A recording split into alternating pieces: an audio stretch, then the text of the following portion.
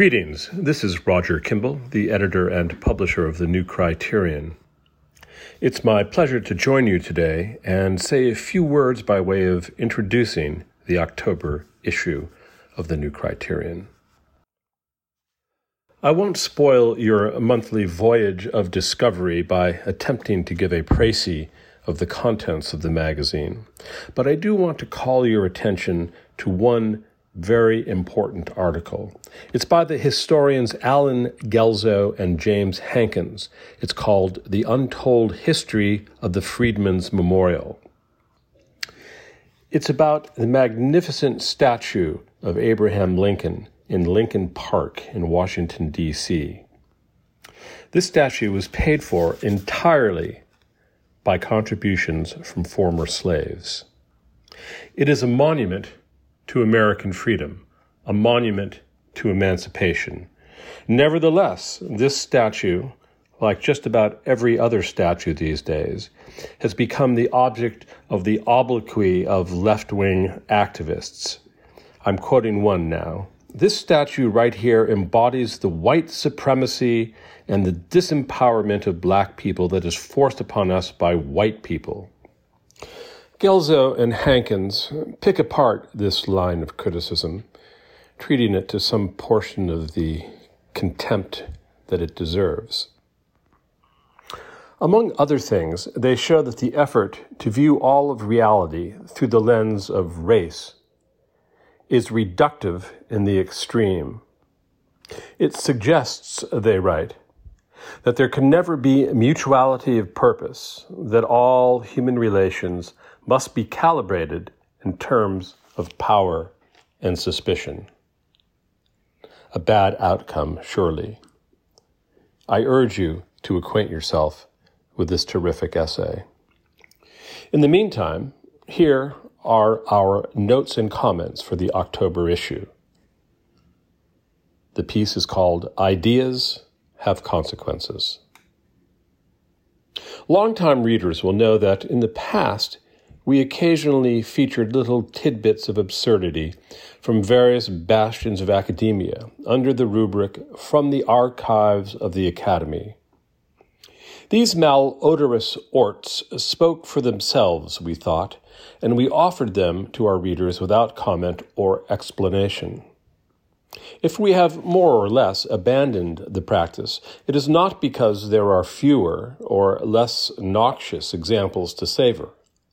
On the contrary, the educational establishment is positively awash in absurdity these days, as the toxic, politically correct imperatives of identity politics impinge with increasing ferocity upon the moral and intellectual substance of our institutions of re-education.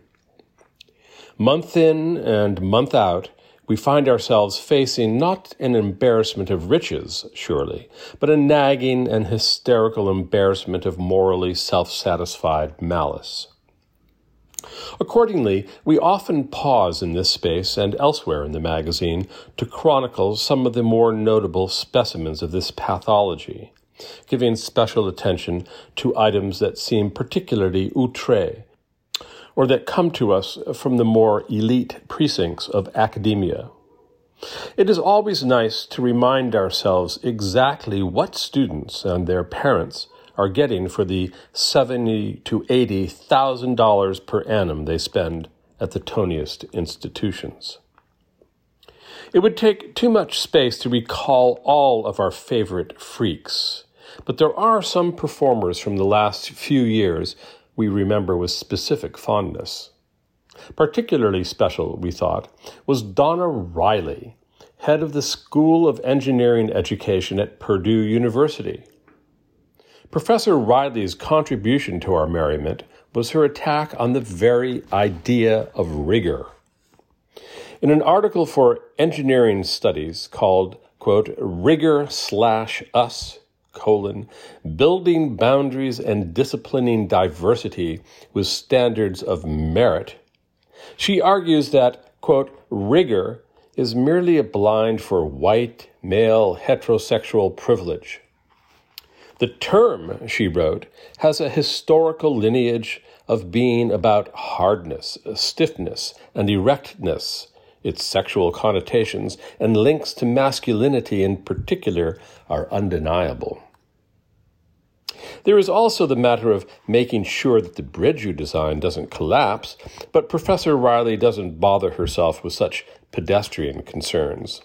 Rigor, she intones, may be a defining tool, revealing how structural forces of power and privilege operate to exclude men of color and women, students with disabilities, LGBTQ plus people, first-generation and low-income students, and non-traditionally aged students.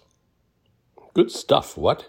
And Professor Riley gets extra credit for extending her attack on rigor to the notion of scientific knowledge itself, which, according to her, is gendered, raced, and colonizing.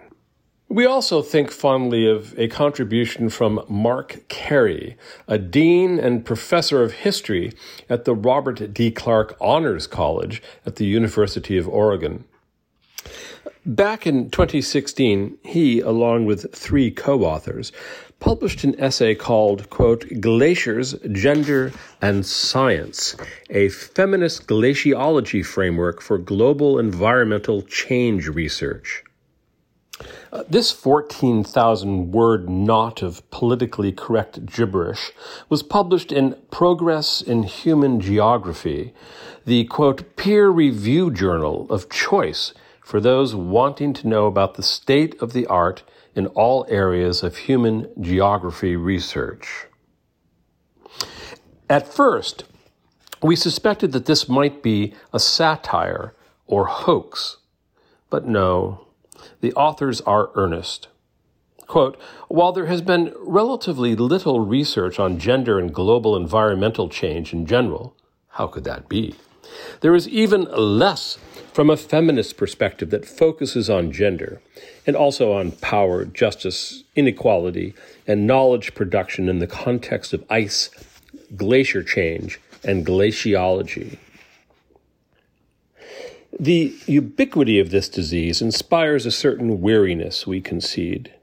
As anyone who has toyed with Andrew C. Bullhack's online postmodernism generator knows, there is an awful sameness to this nonsense that shifts quickly from hilarity to ennui. Nevertheless, there are at least 2 reasons that it is always worth reminding ourselves about these assaults on sanity. For one thing, people forget and need to be reminded. As André Gide put it, toutes choses sont dites déjà, mais comme personne n'écoute, il faut toujours recommencer. For another, the assaults are increasingly moving out of the academy proper and into everyday life. We have also noticed a marked shift in emphasis. Time was issues of gender and feminism were in the vanguard. Race and racism would always be mentioned, ex officio as it were, but usually in a sort of supporting role. Increasingly, it seems, race has taken the place of gender and feminism as the organizing grievance du jour. Just a few days ago, we got news that David Hume Tower at the University of Edinburgh had been renamed 40 George Square, in part because Hume had once written in a footnote in his essay on national characters that, quote, I am apt to suspect the Negroes to be naturally inferior to the whites. We suspect that finding a white 18th century European who dissented from that opinion would be a challenge. But at a moment when everything is viewed through the prism of race, an offhand comment from another time is an ostracizing offense. It matters not that Hume also denounced the barbarous practice of domestic slavery. His departure from contemporary politically correct sentiment is unforgivable. There is some irony, however, that Edinburgh's Equality and Diversity Committee and its Race, Equality, and Anti-Racist Subcommittee have chosen to rename the tower formerly honoring Hume after George Brown, a Laird, heaven forfend, and brother of an architect and real estate developer, i.e., oppressors both. Maybe social justice warriors can save face and start telling the world that the tower is in fact named after that other George, George Floyd, the black man whose death last May was the catalyst for violent riots in scores of cities across America. David Hume was a preeminent figure in the Scottish, that is to say, the good Enlightenment. He was the mild-mannered apostle of reason, or perhaps we should say reasonableness, to distinguish his common sense and humane approach to politics and the vicissitudes of human life from the dark comedy of the French Enlightenment, in which the words reason and virtue were always on its leader's lips, but whose operation was clocked by the operation of the guillotine. Until 15 minutes ago, Hume was a cultural hero. Now he is to be enrolled in that index of summum malum, the fraternity of racists. What about his championship of such Enlightenment values as tolerance and individual liberty? According to Richard Delgado, a law professor and one of the founders of the discipline of critical race theory, such Enlightenment values are part of the problem. Quote, "Racism and Enlightenment are the same thing," this professor of law wrote, explaining that the concept of merit is a prominent example of the kind of racism evident in facially neutral laws. Delgado was something of an outlier when he wrote this in the 1990s. The malign fatuousness of his ideas confined largely to the seminar room. Now, such racial triumphalism has escaped from the academy.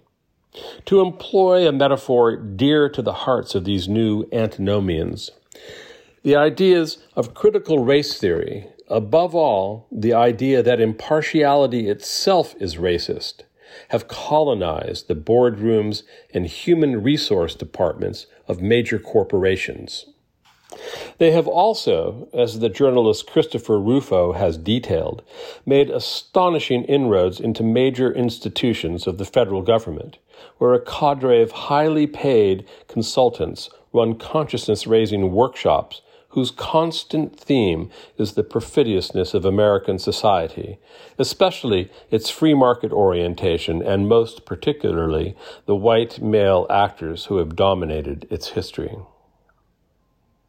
One of the agencies affected is the U.S. Treasury, where a consultant named Howard Ross, for a combined fee of more than $5 million, ran training sessions to inform employees that virtually all white people contribute to racism. The 8,900 employees of the National Credit Union Administration were treated to a similar catechism. America was, quote, founded on racism, they were told in a scripture right out of the 1619 Project, and, quote, built on the backs of people who were enslaved. America's nuclear arsenal is manufactured at the Sandia National Laboratories. You might think that such an institution would be careful to distance itself from radical anti-American sentiment. But Rufo has shown that Sandia held a 3-day re-education camp for white males, teaching them to deconstruct their white male culture and forcing them to write letters of apology to women and people of color. Similar programs have infested many other agencies, including the Department of Homeland Security and the FBI, whose Office of Diversity and Inclusion, who knew, hosts weekly intersectionality workshops. In brief, agencies throughout the federal government are home to a radical fifth column devoted to the destruction of the principles and institutions that undergird American society. Taxpayers have been funding initiatives whose aim is to teach us to hate ourselves. It is no wonder that President Trump, informed about these activities, issued an executive order last month banning the teachings of critical race theory and kindred ideologies in the federal government.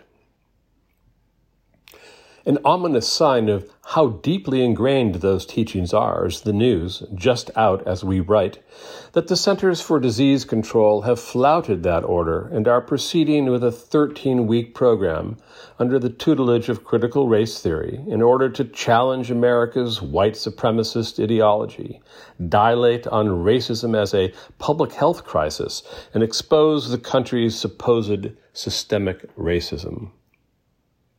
Critical race theory is prominent among the intellectual foundations of the Hate America campaign, whose origins were in the academy, but whose graduates have infiltrated every institution of American life.